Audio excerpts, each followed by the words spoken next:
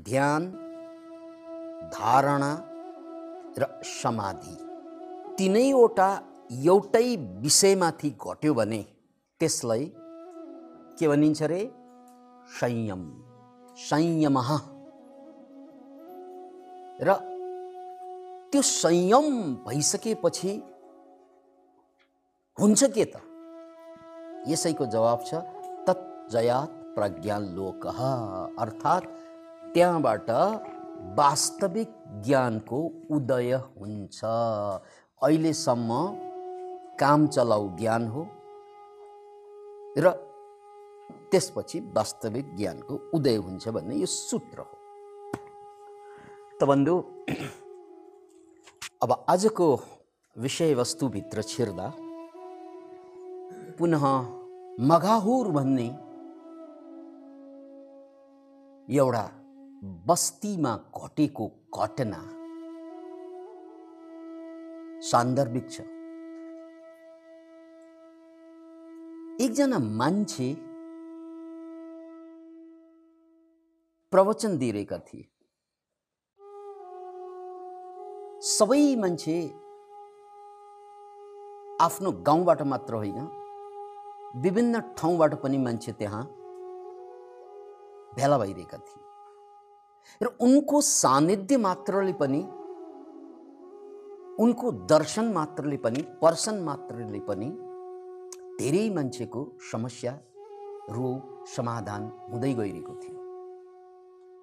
र यो खबर जङ्गलको डढेलु झैँ फैलिँदै फैलिँदै आसपासका देश देशावरमा पनि फैलिसकेको थियो र सबै ठाउँबाट मान्छे त्यहाँ भेला हुने, मेला हुने क्रम जारी थियो। तर अचम्मको कुरा के थियो त भन्नाले, यो मान्छे जसलाई सबैले सद्गुरुको रूपमा, महान गुरुको रूपमा, मुक्तात्माको रूपमा, दिव्यात्माको रूपमा चिनिरहेका थिए, त्यो मान्छे को त भन्नाले केही समय अगाडिसम्म कङ्काल, दरिद्र मान्छे, अझ पानी नचल्ने भनेर हेपिएको जातमा जन्मिएको मान्छे। फेरि ध्यानपूर्वक दरिद्र कङ्काल एकातिर, अर्कोतिर पानी नचल्ने भनिएको जातमा जन्मेको मान्छे, हिजोसम्म यो लन्लु पन्जु, आज महागुरु के ढोंगी हो यो? कतिलाई त्यही लाग्यो। तर उनको सानिध्यमा बस्ने मान्छेहरूले, उनलाई दर्शन पर्सन गर्ने मान्छेहरूले प्रष्टै थाहा पाए कि यो दिव्यात्मा हो। किनकि मान्छेको जन्म जन्मको पीडा र बन्धन यिनको आलोकमा तिरोहित हुँदै थियो, समाप्त हुँदै थियो। अतः एउटा अद्भुत घटना मगाहुर भन्ने ठाउँमा घटिरहेको थियो। अब त्यो बेलाको जाज्वल्यमान सूर्य समान मान्छेहरूको अन्धकार हटाउने यी गुरु को हुन्? कसरी हिजोसम्म दरिद्र मान्छे, हिजोसम्म अनपढ मान्छे, अनपढ मान्छे, हिजोसम्म पानी नचलिएको भनिएका मान्छे, आज सबैको प्रिय पात्र, सबैको श्रद्धाका शिखर कसरी भयो होला? यसको पछाडिको कहानी अब सीन फेरिन्छ। दोस्रो सीन, एकजना मान्छे भर्खर बिहे गरेको, बडो बिहे गरेको मुड, जसलाई हामी हनीमुनको मुड भन्छौँ, त्यो मुडमा मस्त थिए, व्यस्त थिए, मस्त थिए। मानव जिन्दगी सबै यही मस्तीमा कट्ने हो भन्ने भ्रम सबैलाई हुन्छ, त्यसलाई पनि हुँदै थियो। आहा, तिमीलाई पाएँ, अब पाउन केही पनि बाँकी छैन भन्ने भ्रम यिनलाई पनि थियो। त्यसकारण हनीमुनको मुड बनिरहेकै अवस्थामा उनको मनमा यस्ता कुराहरू आउने गर्थे कि जिन्दगी धन्य भयो, अब जिन्दगी बन्यो, सेटल भयो, म्यानेज्ड भयो। तर विधि विधान हेर्नुस्, कर्मको विधान हेर्नुस्, त्यस्तो प्यारी श्रीमती जसलाई पाएपछि उसलाई पाउने केही आवश्यकता नलागेको त्यो दरिद्र पुरुष तर मर्छ कारणवश जवानीमै। त्यसपछि वज्रपात हुन्छ यो केटोमा। के हुन्छ? यो केटोमाथि वज्रपात हुन्छ, सबै चकनाचुर। अब केही छैन, सबै सिद्ध। अब लासलाई घरमा धेरै राख्नु पनि नमिल्ने, जलाउनु त लाग्नै पर्यो। र एण केण प्रकारेण श्मशानसम्म पुर्याइयो त, पुर्याउने काम त भयो, तर जलाउनु सकेन उसले। कसरी जलाउँ यो सुन्दर मुहारलाई? मलाई यति आनन्द दिने यो मान्छेलाई यो मेरै हातबाट कसरी मुखाग्नि दिउँ, कसरी अग्निमा दहन गरौँ? यो पीडा यति थियो उनको, नजलाई पनि नहुने, जलाउनु मनले मरिने नमान्ने। त्यसकारण लास एकातिर, जलाउने प्रक्रिया एकातिर, उनी घोसे मुन्टो लाएर छाती पिट्दै रुँदै थिए यो केटा। किनकि उनले चिट्ठामा पाएको जस्तो श्रीमती हिजो थियो, आज छैन। विधि विधान।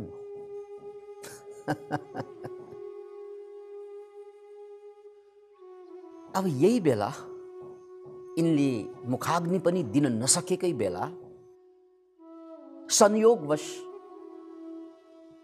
एकजना बौद्ध तान्त्रिक त्यहीँबाट हिँडिरहेको थियो। किनकि बौद्ध तान्त्रिकहरूले, तन्त्र योगीहरूले अक्सर साधना श्मशानमा गर्छन्। याद राख्नुहोस् यो कुरा, अक्सर साधनाको उनीहरूको भूमि श्मशान हुन्छ, घाटमा हुन्छ। त्यसकारण यी सिद्ध पुरुषहरू या सिद्ध हुने क्रममा रहेका पुरुषहरूलाई श्मशानमा भेटिन्छन्।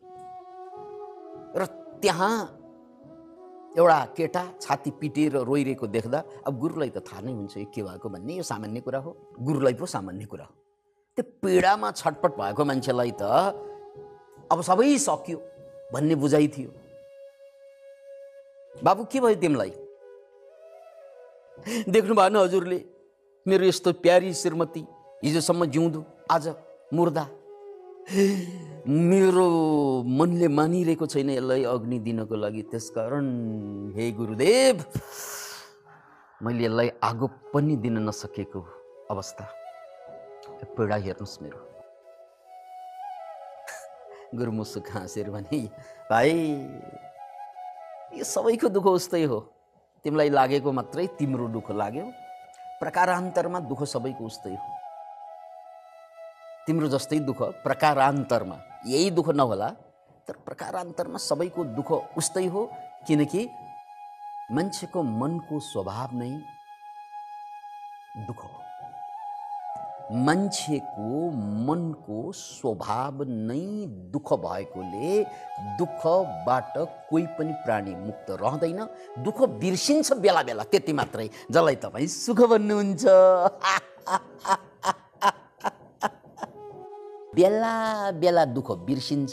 छमछम नाचिरहेको बेलामा, तीजमा गहना लाएर भोज गइरहेको बेला, या पूजापाठ गरिरहेको बेला, ध्यान लागिरहेको बेला दुःख बिर्सिन्छ त्यो बेला।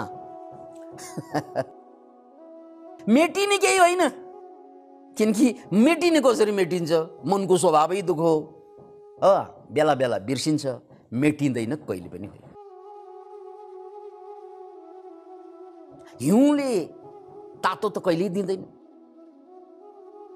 हिउँ भनेको चिसै हुन्छ, स्वभावैले चिसो हिउँ।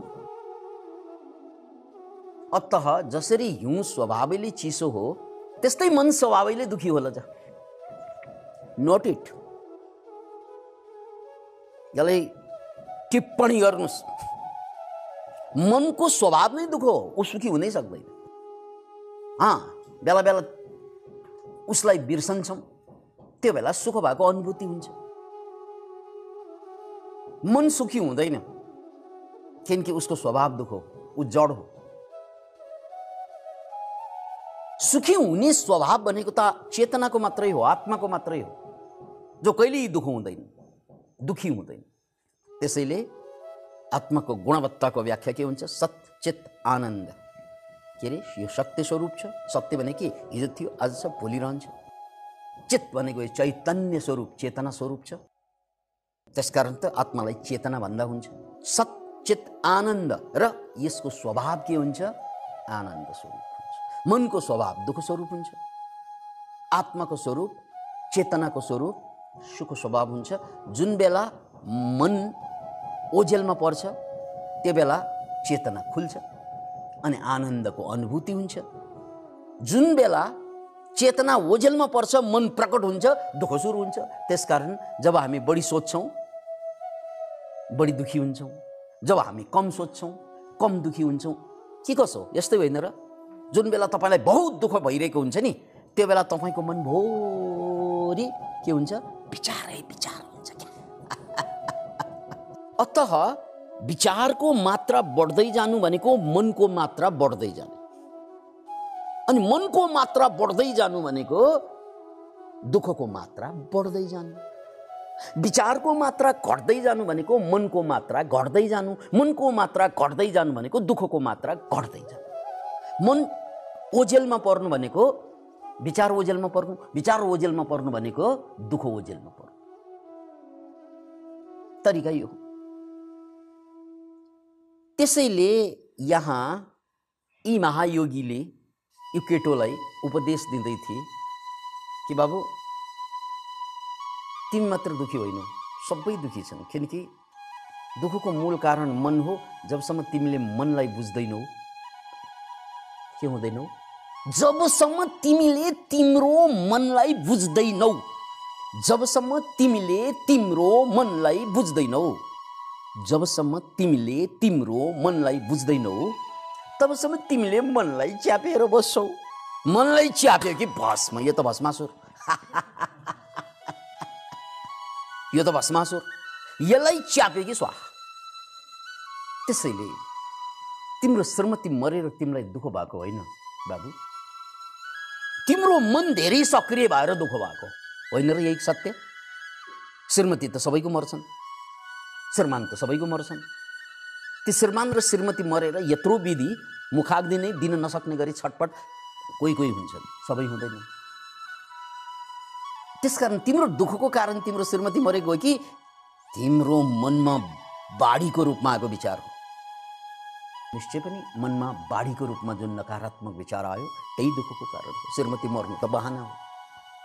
श्रीमती छँदा छँदै पनि कसैको त बाढी आउँछ विचारको, उनीहरू त तिमी जस्तै फेरि छटपट भइरहेको हुन्छ। त्यसकारण श्रीमती हुनु र नहुनु सवाल होइन छोरा, सवाल तिम्रो विचार बढी भयो भने नकारात्मक विचार त्यसले तिमीलाई डुबाउने हो। सकारात्मक विचार भयो भने तिमी एकछिनको लागि खुसी हुन्छौ, अनि विचारलाई बुझ्यौ भने सधैँको लागि खुसी हुन्छौ। Just know your mind. केलाई बुझ? विचारलाई बुझ्न साथ नै तपाईँ दुःखबाट मुक्त कसरी? जसरी तपाईँको कोठाभित्र सर्प आइरहेको छ, त्यो सर्पलाई यो सर्प हो भनेर बुझ्न साथ सर्पको अगाडि त जाँदैनौँ, जान्छौँ। बुझेन भने सर्पलाई समाउँछौँ, अनि सर्पले हामीलाई समायो भने ज्यान जान्छ। विचार र सर्प उस्तै, समायो कि चट, समाएन भने के हुन्छ? ऊ आउँछ, ऊ जान्छ। विचार पनि त्यस्तै, सर्प पनि त्यस्तै। त्यसकारण विचारबाट पीडित को हुन्छ? जसले विचारलाई समाउँछ। विचार मन हो, मन विचार हो। त्यसलाई नसमाउन साथ तिमी मुक्त हुन्छौ, समाउन साथ तिमी सिद्धिन्छौ। सर्प र विचार उस्तै, समायो कि चट, समाएन भने ऊ नै चट, समाएन भने ऊ चट किनकि ऊ जान्छ, समायो भने तिमी चट किनकि तिम्रो सुख जान्छ, शान्ति जान्छ। गुरुदेव यस्तो ज्ञान उपदेश मलाई दीक्षा दिइबक्स्योस्। अब श्रीमती त फर्कँदैन, यो त मैले बुझेँ। त्यसकारण मलाई दीक्षा दिइबक्सियोस्। त्यसपछि यो केटालाई गुरुले दीक्षा दिन्छ। कस्तो दीक्षा भने शून्यताको दीक्षा। किनकि बौद्ध धर्मको खास गरी महायानको केन्द्रबिन्दु शून्यवाद हो।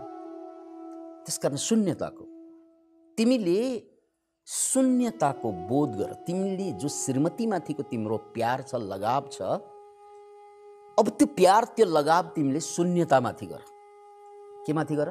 शून्यतामाथि। जस्तो तिम्रो प्यार छ, लगाव छ के माथि? श्रीमतीमाथि। अब विधि गुरुले बताउनु भयो, यो विधिबाट शून्यमै सुख खोज, श्रीमतीमा होइन। केमा खोज? शून्यमा सुख खोज। त्यसपछि उनले त्यस आफूभित्रको शून्य खोज्न थाले। आफूभित्रको शून्य खोज्न थाले। किनकि हरेक विचारले मनमा हलचल ल्याउँछ। अनि यो विचार, त्यो विचार, जे विचार आइरहेको छ त्यो विचारले नै हलचल ल्याएको भनेर थाहा भएपछि त्यो विचारलाई उनले समातेनन्। विचार आउँछ जान्छ, विचार आउँछ जान्छ, विचार आउँछ जान्छ। अनि बिस्तारै बिस्तारै दुईवटा विचारको बीचमा एउटा शून्यता आउँछ। याद राख्नुहोस्, एउटा विचार आयो, फेरि अर्को विचार आउन अगाडि शून्यता आयो। अब त्यो शून्यता आएको बेलामा बहुत सुखानुभूति भयो। विचार आयो, दुःख भयो, फेरि अर्को विचार आयो, अर्को दुःख भयो। तर अब विचारलाई नपछ्याएपछि, विचार आयो नपछ्याएपछि त्यो विचार जान्छ, एकछिन अर्को विचार आउन अगाडि शान्त हुन्छ। त्यो शान्तिको अवस्था नै सुखानुभूतिको अवस्था हो। 6 वर्ष उनले यही प्रक्रियामा रम्दै जाँदा एक दिन त विचारै आएन। एक दिन खाली भयो, डेरा खाली भयो। डेरा खाली भएपछि जे गरे पनि भयो। बस 6 वर्ष यसरी गुरुको सन्देशलाई बोकेर उनले शून्यताको अभ्यास गरे। यो केटोले अब यहाँ सूत्र के छ? तज्जयात प्रज्ञालोक। त्यो शून्यताको सुरुमै उनको धारणा, शून्यतामै ध्यान घट्यो यो 6 वर्षभित्र, र शून्यतामै समाधि घट्यो यो 6 वर्षभित्र। यसलाई संयम भनिन्छ। र यो शून्यतामा पहिला उसले शून्यतामा धारणा गर्यो। धारण भनेको कन्सन्ट्रेसन, खाली हुने कोसिस, कहिले हुने कहिले नहुने, कहिले हुने। बिस्तारै लगातार खाली हुँदै गयो। त्यसपछि त मनातीत, चित्तातीत भएपछि सधैँको लागि खाली भयो, जबसम्म चाहँदैन। यसलाई समाधि भनियो। यो तीनैवटा एकै ठाउँमा घटेकोले यसलाई के भनिन्छ? संयम। र त्यसपछि यहाँ सूत्र के छ? तज्जया प्रज्ञालोक। प्रज्ञालोक नै प्रज्ञा आलोक। जब यो तीनै कुरा एकै ठाउँमा घट्यो अनि त्यसपछिको प्रक्रिया के हुन्छ त? परिणाम के हुन्छ त? त्यसपछिको परिणाम हुन्छ प्रज्ञा। प्रज्ञा भनेको ज्ञानै हो। अरूबाट सुनेका कुरा, बाहिरबाट आएका कुरालाई हामी सामान्य भाषामा ज्ञान भन्छौँ। अनि जब ज्ञान शास्त्रबाट होइन, गुरुबाट होइन, कसैबाट होइन, भित्रै बोध हुन्छ ज्ञान, भित्रैबाट। अब यहाँ गुरुको शब्दसँग कुनै लिनदिन छैन, अब शास्त्रको शब्दसँग कुनै लिनदिन छैन।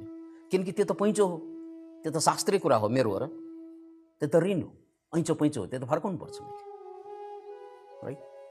जस्तै जाँचमा हामीले जुन लेखेर पास हुन्छौँ नि, घोकेर लेखेर पास हुन्छौँ, पास त हुने भयो, सर्टिफिकेट त आयो। तर त्यो घोकेर पास भएको ज्ञान त मेरो ज्ञान हो कि कसैको ज्ञान हो? कसैको ज्ञान हो। मैले घोकेर पास गरेर मलाई के मैले घोकेर पास गरेको ज्ञान त स्कुल कलेजलाई पो काम लाग्यो।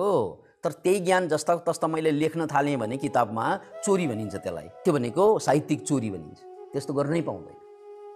अब स्कुलमा त्यही गरेर पास भएर आएको हुन्छ, कलेजमा त्यही गरेर पास गरेर आएको हुन्छ। त्यसकारण त कलेजमा पास हुनु भनेको जीवनमा फेल हुनु हो।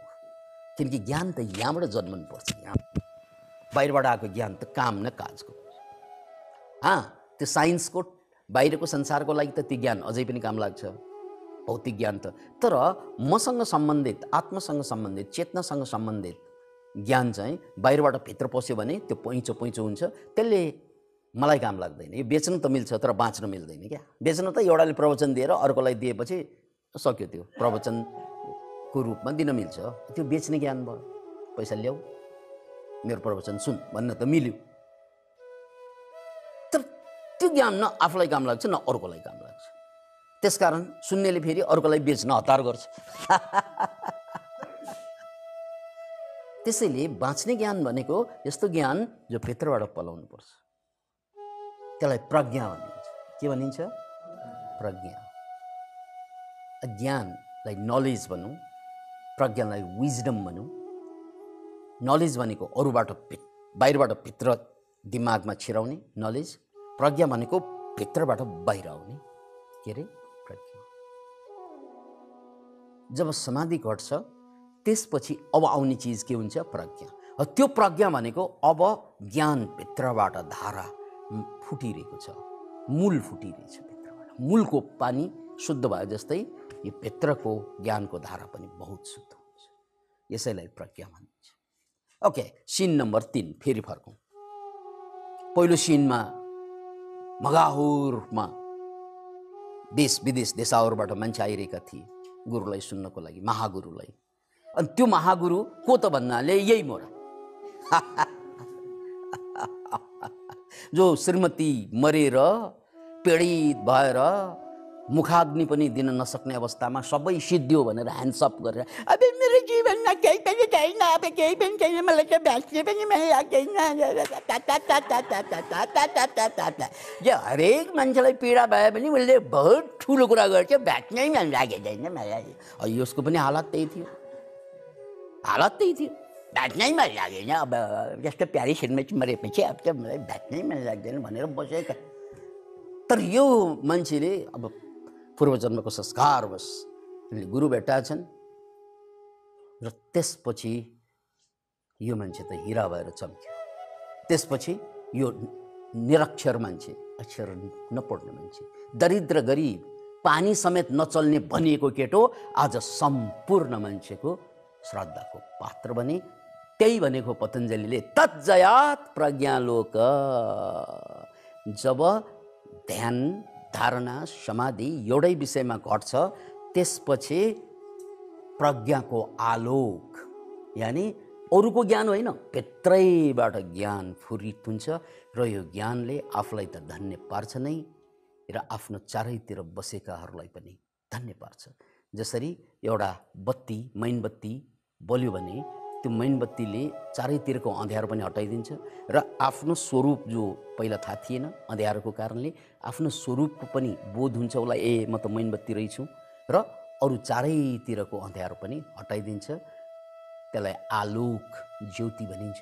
त्यस्तै धारणा, ध्यान, समाधि एउटै विषयमा घट्यो भने अनि कुनै गुरुको शब्दको आवश्यकता पर्दैन, कुनै गुरुको आशीर्वादको आवश्यकता पर्दैन, किनकि त्यो भित्र ईश्वर छ नि, त्यही प्रकट हुन्छ। त्यही ज्ञान हो, प्रज्ञा हो, त्यही मुक्ति दशा हो, त्यो जम्मैलाई उपलब्ध छ। त्यही कुरा भनेको हो तज्जयात, यानी धारणा, ध्यान, समाधि एकै ठाउँमा घट्यो भने प्रज्ञा प्रस्फुटित हुन्छ र प्रज्ञाको उज्यालोमा जिन्दगीभर तपाईँले अरूलाई खोज्नुभयो, भाइलाई, दाइलाई, लोग्नेलाई, स्वास्थ्यलाई, धनलाई, पदलाई, प्रतिष्ठालाई खोजी छ, अहिले पनि खोजिया छ। तर जब ज्ञान भित्रबाट आउँछ त्यो बेला दुनियाँले तपाईँलाई खोज्छ। मगाहुरमा त्यही भयो। त्यो शूद्र केटो जसलाई तेर फुर्सद लाउँदैन थिए मान्छेले बाटोमा हिँड्दाखेरि छिछि दूर दूर गरेर हिँड्थ्यो, आज दुनियाँले त्यसैलाई खोजिरहेको छ। Thank you. अब पालो